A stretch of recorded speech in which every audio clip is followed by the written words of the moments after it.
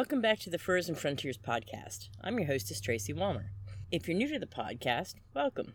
I'm a living history reenactor, and I'm a firm believer that the way history is often taught in schools is disjointed and disconnected. It shows a chain of events, sometimes, but it often fails to connect the little nuances that make history more understandable and more enjoyable. And that's the purpose of this podcast, to bring you those funny and sometimes crazy little things that bring history to life.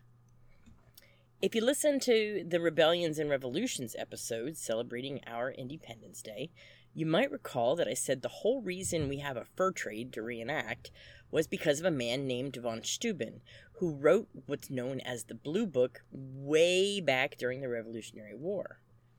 In turn, it gave a young soldier named William Henry Ashley the tools to create one of the most incredible supply and logistics systems in our young nation's history, which in turn created the Rocky Mountain Fur Company Rendezvous.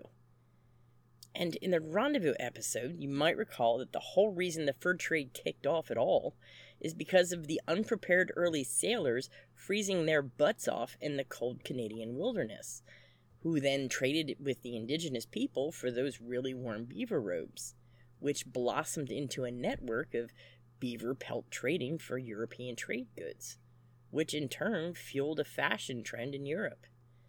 And by now, hopefully, this podcast series has shown you that every event is connected to previous events in various ways. Let's look at the one thing that started the chain of events that led to the exploration of the New World, which led to the development of the fur trade, which led to the establishment of Canada and the United States as we know it today. Do you know what that one thing is? Spices. If you recall your middle school learning, you know that the spice trade between Europe and the East Indies was a very big deal. Since the beginning of human history, people have used the waterways and the open oceans to travel around, trading what they have for what they want. So when people learned they could travel over to Asia and the East Indies for those cool exotic things like strange animals for the king's pet collection and spicy things that made their bland, nasty food taste better, you can bet they made every attempt to conquer the method of getting there. And while early explorers were extremely skilled at navigating the high seas, they had a lot of things going against them. First of all, they were still at the mercy of Mother Nature. Even today, humans are at the mercy of Mother Nature. But this is an era before the 7-day forecast, or the internet to Google what weather was going to be like in northern Canada, or even radar to tell you if you were sailing straight into the teeth of a nor'easter. Secondly, most of the world was yet undiscovered. If we were in New York today, and I told you to find your way to California with no map, no GPS, no directions, nothing, I just point and say, California is west of here, go that way. Could you do it?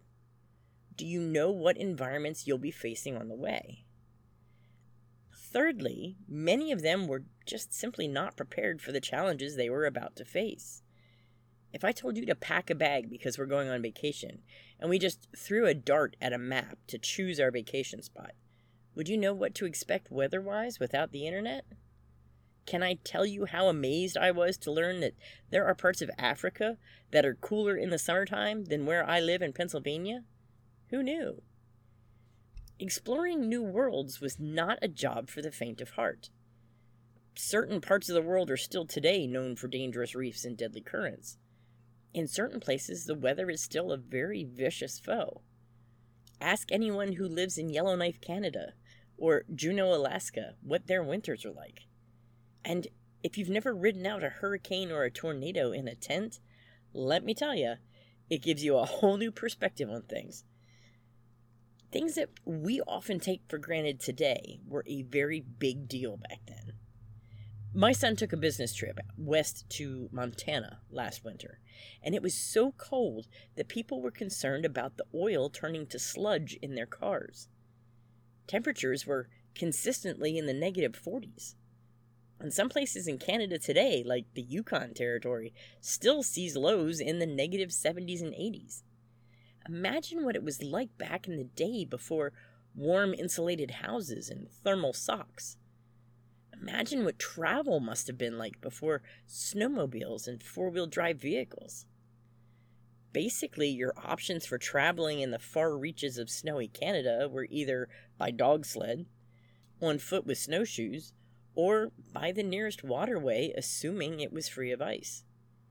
So if a businessman in colonial Quebec wanted to trade with, say, Canton in China, where the maritime fur trade was booming and spices were piled all over the place, he would have to travel all the way down the Atlantic, around the southern tip of South America, through the treacherous currents around Cape Horn, and then back up the Pacific Ocean to Asia.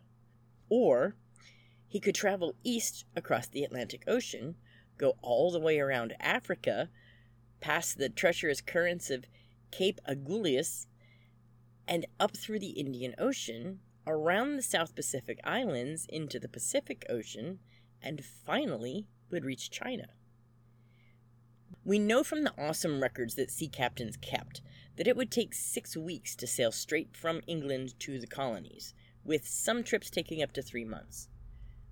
But to get from early Newfoundland to China was a minimum of 6 months' journey. Most trips took up to a year, and many never made it past those dangerous currents at the tip of Africa and South America. So everyone started looking for a shortcut that would make their trade easier. Several nations looked at that skinny land bridge connecting Central and South America. Today, it's the home of the Panama Canal. But as early as the 1500s, Spain's Holy Roman Emperor was trying to figure out how to get a ship over that 50-mile bit of land. The Kingdom of Scotland even took a stab at it in the late 1600s with their ill-fated Darien scheme. And the Americans came up with a decent plan in the 1700s, but they wanted Spain to pay for it, so that didn't happen. Eventually, all eyes turned away from the notion of going south of North America and turned to the concept of going north over the top of North America through what we today call the Arctic Circle. It was that desire to find a shorter, less treacherous route to the spice lands that created Canada, North America, and even the fur trade itself. So, if every major country was schlepping some sea captain and his crew into the wilderness to find this elusive Northwest Passage, why did it take them 400 years to find it?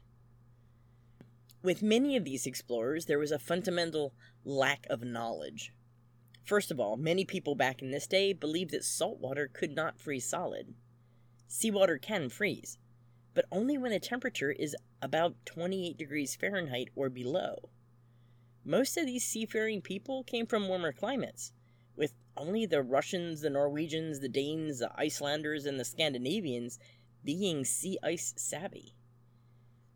Also, icebergs were believed to be all fresh water, and it was thought to be a reliable source of drinking water.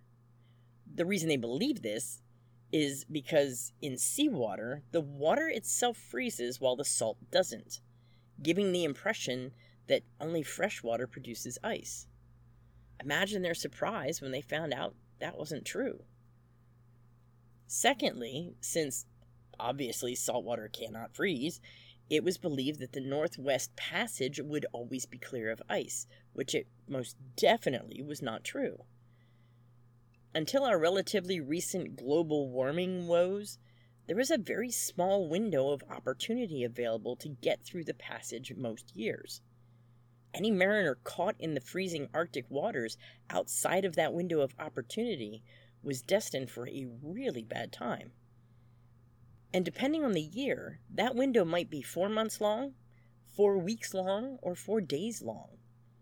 One mariner journaled that the spring thaw didn't come until September, while another captain was icebound for years before the ice thawed. And the final stumbling block for these early seafarers? Nobody knew what the world looked like. Remember that these guys are sailing across a very large world and seeing this territory for the first time.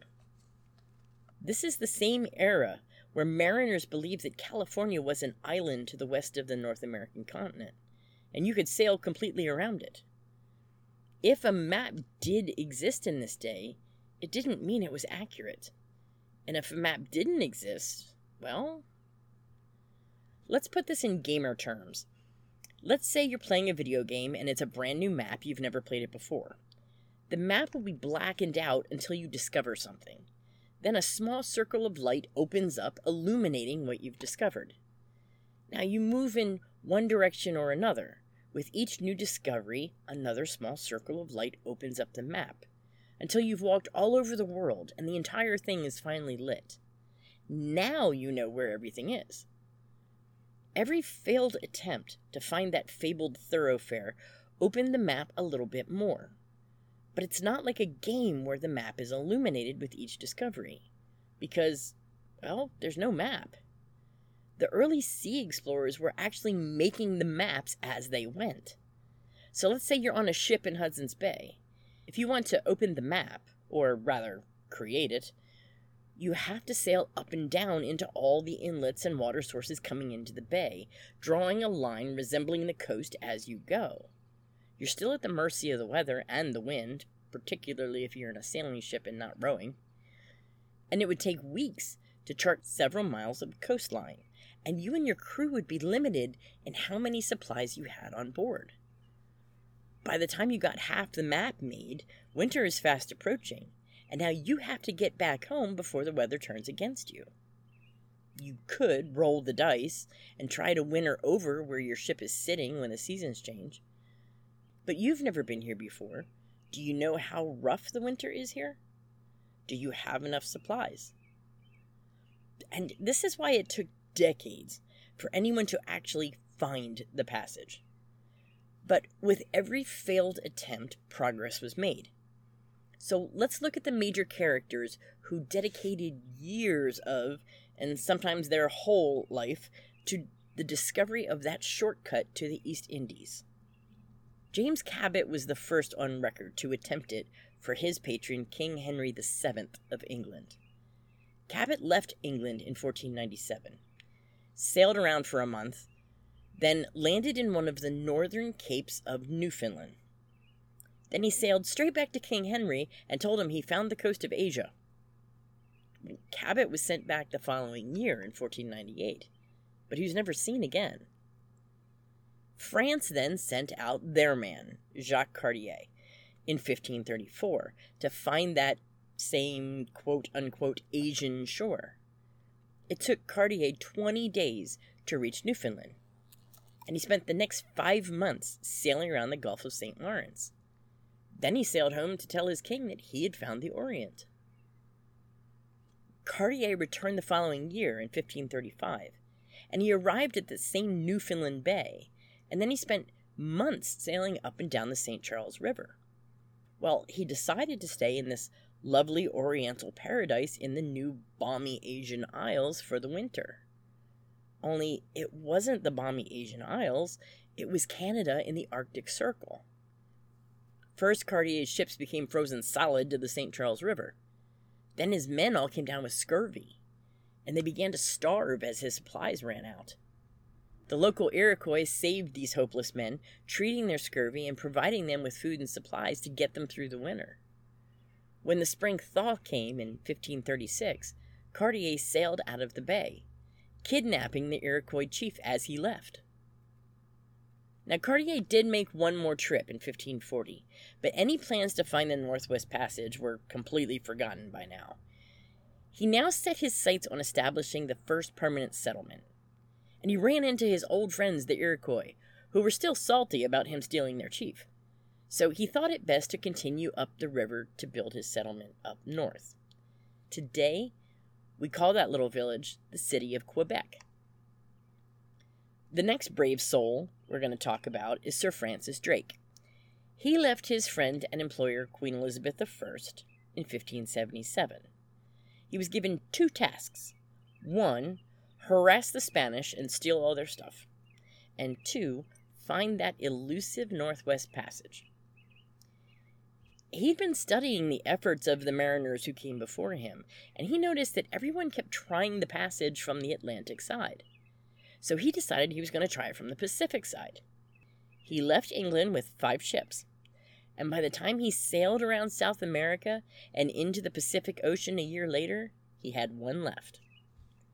That ship ended up blown off course, and the ship was pushed all the way back to the southern tip of South America. So Drake made the best of it and fell back to his first task. He simply plundered his way through the Spanish settlements on the coast of the Pacific. How far north he made it is still debated. Some scholars think he actually made it as far north as British Columbia, while others aren't convinced. The next naval great to accept the challenge was Martin Frobisher. He and his brother John were involved in a privateering venture, meaning they were like pirates, but had a license from the English government to go, well, be pirates. This is how the governments in the early days annoyed and disrupted each other's trade, giving themselves a better chance at getting wealthy. And they also stole other countries' booty. Most of the maritime countries did it, and the government who issued the license got a cut of the booty. And as long as the privateers didn't kill anybody from their home country, everything was good. And this is where Frobisher had a problem. Martin Frobisher's fleet attacked a Spanish cargo ship, and 40 Englishmen were killed in the process. Frobisher was imprisoned, and once released on the promise that he would never own ships again, went out and bought 2 ships to go back into the privateering business. So they threw him back in jail, and they took his ships away. And as soon as he got out, he went privateering. After a few more times in and out of jail, Martin Frobisher convinced the government to give him a license to go find that fabled Northwest Passage. Likely the government was sick of the 2 years of listening to Frobisher beg, and maybe it figured it was a way to get rid of this troublemaker once and for all. Either way, the government sanctioned his trip. In 1576, it took him a little over a month to get across the North Atlantic, and when he finally got to the southern tip of present-day Greenland, he mistook it for Friesland, which is a place that actually is a fable, and a storm hit and sunk one of his 3 ships. The crew on the second ship said, "Nope, hard pass," and they turned tail and went straight back to England. In that third ship, Martin Frobisher sailed into the mouth of Frobisher Bay. A few of his men were out and about on the sea ice exploring when they came upon some local Inuit people. Frobisher had told them, "Do not touch the natives." But the men didn't listen, and the Inuit captured his men. After several fruitless attempts to find them, Frobisher boarded his ship for the long journey home. But before he did, Martin Frobisher looked down on the ground, and there was a cool rock lying there. He'd never seen anything like it before, so he filled his pockets with these weird little rocks and took them for souvenirs. When he got back to England, he showed one of the rocks to the Queen's alchemist, who very excitedly stated that the rocks were filled with gold. So Queen Elizabeth sent him back for more. She equipped him with several ships and much more manpower, and he arrived at Frobisher's Bay in 1577. They filled the ships with oars and left for England a month later, kidnapping an Inuit family as they pulled out of town. Once more, the Queen sent him back, this time with 15 ships and hundreds of men. And this time, Frobisher was given a second task, besides making her filthy rich. He was to set up a permanent settlement before leaving fully loaded with these ore. However, Martin Frobisher landed in the wrong place. He had mistakenly sailed up Hudson Strait, thinking he had found the Northwest Passage by accident. He was wrong, and eventually gave up and went back to reconnect with the bay that he'd named after himself. He did try to establish the settlement, and he did fill his ships to the decks with oars, but by the end of the month, there was so much dissension among the crew that nobody wanted to stay in the colony. They all grumpily sailed back to England with their ships and their pockets full of rocks. Special foundries had to be built to smelt these foreign ores, and tons of coal drove the furnaces that would get the gold out of those ores. And by now, there was tons of ores piled about everywhere, waiting for the gold to be extracted. And here's the irony. After 5 years of trying to melt those rocks, it was discovered that they were absolutely worthless and contained no gold at all. I'm not sure what the Queen or the public opinion of the day thought of Martin Frobisher, but I do know that his descendants would return to Canada again in the near future, and they would help create the Northwest Fur Company. Now, a few years later, in 1583, one of the guys who backed that disastrous rock-collecting field trip to Newfoundland approached Queen Elizabeth I. His name was Sir Humphrey Gilbert. He wanted to be the guy who started that new colony in the Queen's Wilderness. Gilbert sailed to Newfoundland, claimed it for the Queen, and despite the fact that many different nationalities were now setting up villages for fishing in this area, he proceeded to levy taxes against them for using England's fishing grounds. I'm not sure how well that he was received, because he would soon return home without setting up his colony. In 1583, another brave seafarer named John Davis approached Queen Elizabeth and said, "Oh, send me, send me."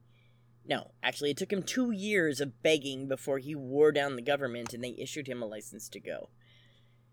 And in 1586, he sailed into the Arctic with 4 ships and began to explore the strait that would someday bear his name.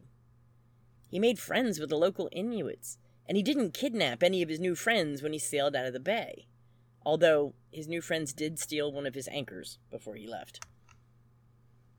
He returned to England claiming success, and the log that he created of that journey became the Bible for sea captains for the next 100 years to come. In fact, he was so skilled a navigator, he invented a new tool called the Davis Quadrant that would improve seafaring for decades. John Davis did take another stab at the Northwest Passage in 1591 on a new ship named the Discovery, and he almost had it. He was so very close, but weather forced him to return to England before he realized just how close he was. A company was then formed with the express purpose of trading with the East Indies. It was named, you guessed it, the East India Company. And this new company hired a shipbuilder and navigational wizard to take a stab at finding the Northwest Passage. His name was George Weymouth, and in 1602 he sailed a ship named the Discovery some 300-plus miles into what would become the Hudson Strait.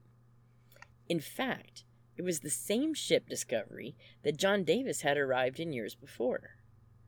Unfortunately, by the time George Weymouth arrived, his men were all terribly ill, and he had to turn around and head back to England. As a side note, the ship Discovery would be the same ship that delivered the first colonists to Virginia to their new home of Jamestown in 1607. She was then used again on a supply mission for Captain John Smith as he explored and mapped the Chesapeake Bay region. She even took a supply run to Bermuda before being blown off course and ending up in Newfoundland, after which she gladly returned to England. And then the famous Henry Hudson set sail in the same ship Discovery in 1610. He was swept by the tides right into the strait that today bears his name. He spent weeks exploring the area and creating incredibly detailed maps. Then he traveled south into James Bay, and within 2 weeks found himself completely frozen in. When the spring thaw came in 1611, his men wanted to go home. But Henry Hudson insisted on pushing on, hoping to find that the bay would lead him west and into that mysterious Northwest Passage. So his men kicked him out. They put Hudson, his son, and anyone else who thought it was a bad idea to mutiny into a small boat, and they left without them, and the men were never seen again. Now, in 1612, 1 year after Henry Hudson was set adrift, a Welsh officer with the Royal Navy named Thomas Button set out to find the lost mariner. In fact, 2 of Button's crew were with the mutineers who set Hudson to sea in the first place. Button had 2 ships, the Resolution and, you guessed it, the Discovery. The Resolution was crushed by ice floes and it sank. But with the Discovery, Thomas Button continued to explore the west and north coasts of Hudson's Bay. He did discover an opening in the northwest corner of the bay, and he went, that can't be it. and he turned and left. What he didn't realize was that was it. He was so close. In 1615, a captain named William Baffin set sail for the Arctic Circle in a ship named, wait for it, the Discovery, now on its 5th journey into this frozen land. Baffin was convinced that Thomas Button had been wrong, and that the entrance discovered in the northwest corner was in fact the right one. But he couldn't find it. Eventually, he returned to England empty-handed. Once he got back home, though, he studied the maps again, and he convinced himself that the entrance wasn't in Hudson's Bay at all, but north of there in the Davis Strait. So he went back and looked in the Davis Strait, and despite staring right at it, he couldn't find it. Not only had he missed the first entrance to the Northwest Passage, he missed the second one as well. It would take 50 years or so, but by 1670, that brand spanking new Hudson's Bay Company was set up, and newly recruited trappers were starting to explore the land around the bay. In 1688, a surveyor named Henry Kelsey mapped out much of the area. Hudson's Bay Company had a lot to gain by knowing the terrain in which they were setting up shop. And in 1771, they hired another surveyor named Samuel Hearn to locate some copper mines that were reportedly situated on a river on the northwest side of Hudson's Bay. And while he was at it, find that darn golden passage to the northwest that would open up their trade opportunities. For the next 2 years and 8 months, Hearn walked from Hudson's Bay to the Arctic Ocean and back, the first white man to ever do so. He concluded that the passage, if it even existed at all, had to be farther north. Then comes one of the most celebrated navigators to ever come out of the British Isles, Captain James Cook. This man had already had a very successful naval career, and then he retired as a very happy, wealthy man. But when the prospect of searching for the Northwest Passage came up, he came out of retirement and jumped at the chance. Now, most everyone had primarily tried to find the passage from the east, on the Atlantic side, except for Sir Francis Drake, who had not been successful. So Captain Cook decided to tackle the project from the Pacific Ocean side. On the way, he discovered the Hawaiian Islands, then proceeded up the west coast of America, drawing maps as he went. He continued this right up into the Aleutian Islands, before heading back to Hawaii to spend the winter lounging on the beach. Except an argument broke out between Cook's crew and the Hawaiians, and Cook was killed. He never got to see the Northwest Passage or his beloved England again. A few years later, a young buck was hired by the Hudson's Bay Company as an indentured clerk. His name was David Thompson. By 1790, he was working as an HBC trader in the wilderness, and by 1794, he had worked his way up to being a surveyor.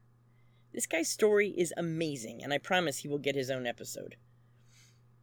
By the end of his illustrious career, he had traveled 56,000 miles and mapped out more than 1.9 million square miles of North America.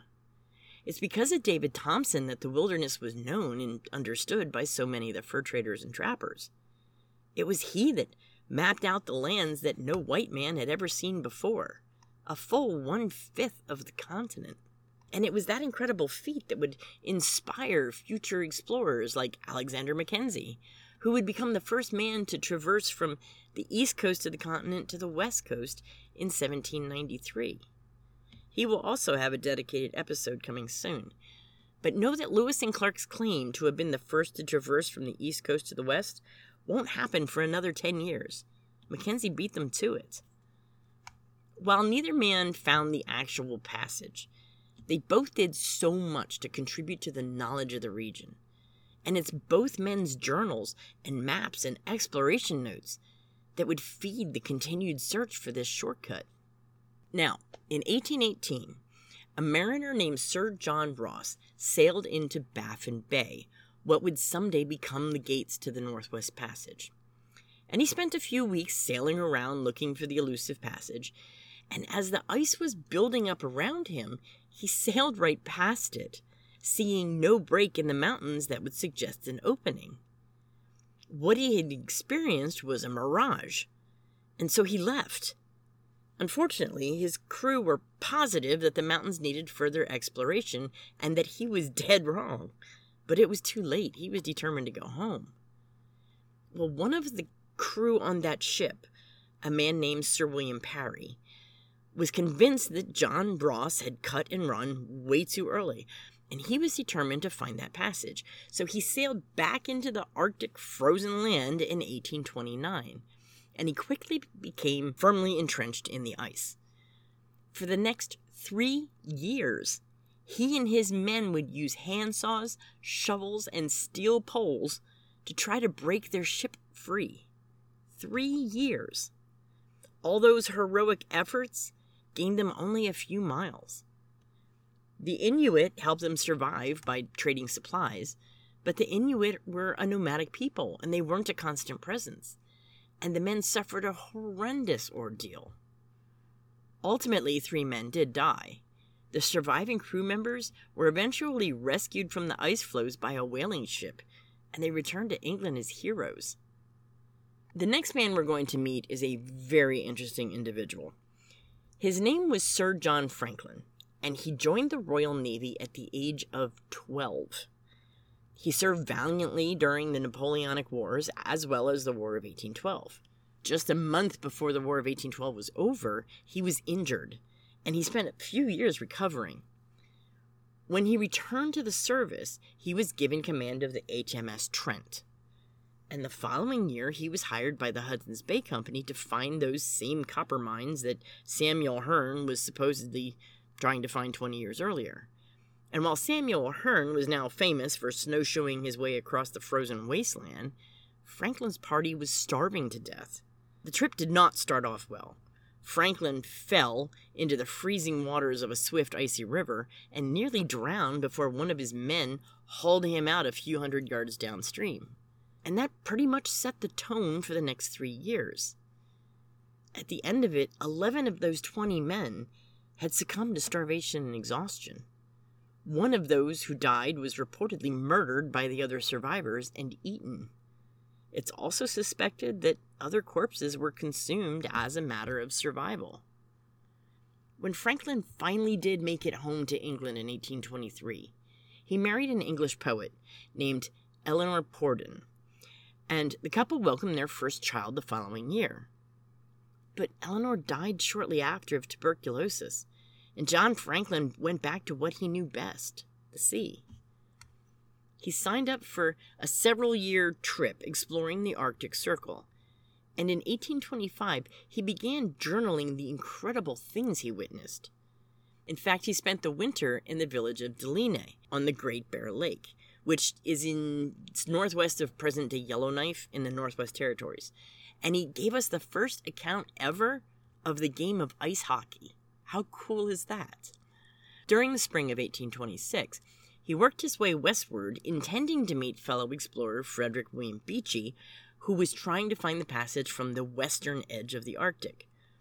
After several hundred grueling miles, he gave up and turned around, only 150 miles short of that meeting place.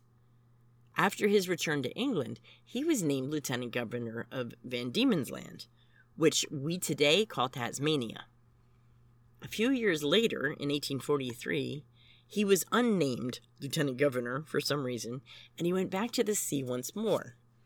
There was a little over 300 miles of Arctic coastline left unexplored, and the British government wanted John Franklin to go remedy that. He was given 2 ships, the Erebus and the Terror, and 129 men to crew them both. In 1845, the ships became hopelessly icebound, almost at the halfway point between the Atlantic and Pacific Oceans. And they stayed icebound for the next year.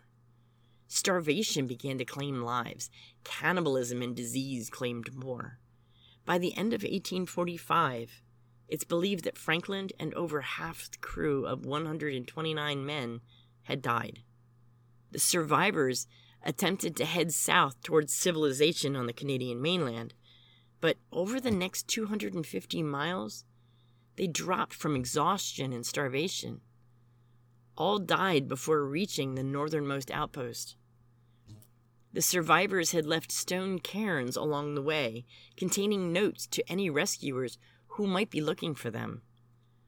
But by the time the rescue parties came, the men were all gone. The saddest part of that story, those survivors who fought their way south to find help had crossed the halfway point and walked into the Simpson Strait. They had done it.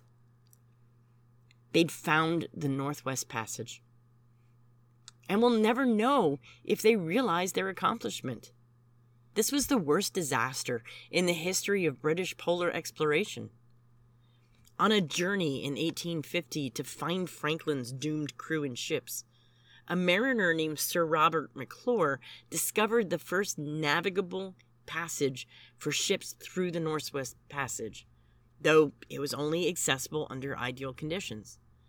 And he also suffered major setbacks with being iced in and having to traverse part of the way on foot. And eventually, he turned around and went back to safer ground. So he's often not given credit for the discovery. Many of their fellow mariners attempted to find the remains of Franklin and his crew. For years after, sea captains, friends, and scientists searched in vain. One of the most interesting search efforts was in 1852 by a man named Edward Belcher. He took 5 ships, including the HMS Resolute, and he entered the Arctic Circle in search of Franklin's doomed expedition. 4 of the 5 ships quickly became icebound, and he abandoned them where they were parked. Later, one of those ships was recovered by an American whaling vessel, and it was returned to England. The ship was dismantled and recycled, and the timbers from the HMS Resolute went into 3 desks, including the Resolute desk now sitting in the Oval Office of our White House. The first man to truly traverse the Northwest Passage is a man named Roald Amundsen. In 1903, this Norwegian mariner and his crew spent 3 years making the trek. And they spent much of that time learning cold weather survival skills from the local Inuit people. 6 years later, Amundsen would put that new knowledge to good use when he discovered the South Pole. And 15 years after that, in 1926, he would be the first person to fly over the North Pole in an airship, a semi-rigid dirigible like a Zeppelin. Now, some cool afterthoughts for anyone interested. The Discovery made a total of 6 trips into the Arctic for exploration. And for anyone interested, you can see an amazing replica of this ship, Discovery, at the Jamestown settlement near the historic site. Now, in 2014, Franklin's doomed ship, the Erebus, was discovered by underwater archaeologists. And 2 years later, in 2016, the Terror was also found. The cold Arctic water stifled the growth of bacteria and other microbes that would quickly disintegrate a ship. So both of the ships appear to be set on the bottom, with much of the crew's belongings neatly intact. Some of the crew themselves have been recovered from the vessels. Others' graves littered the southern trail toward civilization. I'll link a few sites for you on the website to explore more on the Franklin expedition, because it is an incredible story. The story of the Northwest Passage has always attracted those who share the explorer's passion for the unknown. And it was later immortalized in 1981 in a song by the incredibly talented Stan Rogers. In it he says, "Westward from the Davis Strait, 'tis there 'twas said to lie, the sea route to the Orient, for which so many died. Seeking gold and glory, leaving weathered broken bones, and a long-forgotten lonely cairn of stones." That's it for this episode. I hope you enjoyed exploring this famous sea route to the Orient. I also hope you'll listen to some of the other episodes and continue researching on your own. There are many links to resources on the webpage at fursandfrontiers.com. Thank you for listening, everyone. I'll see you in a few weeks. Have a great weekend and keep your powder dry.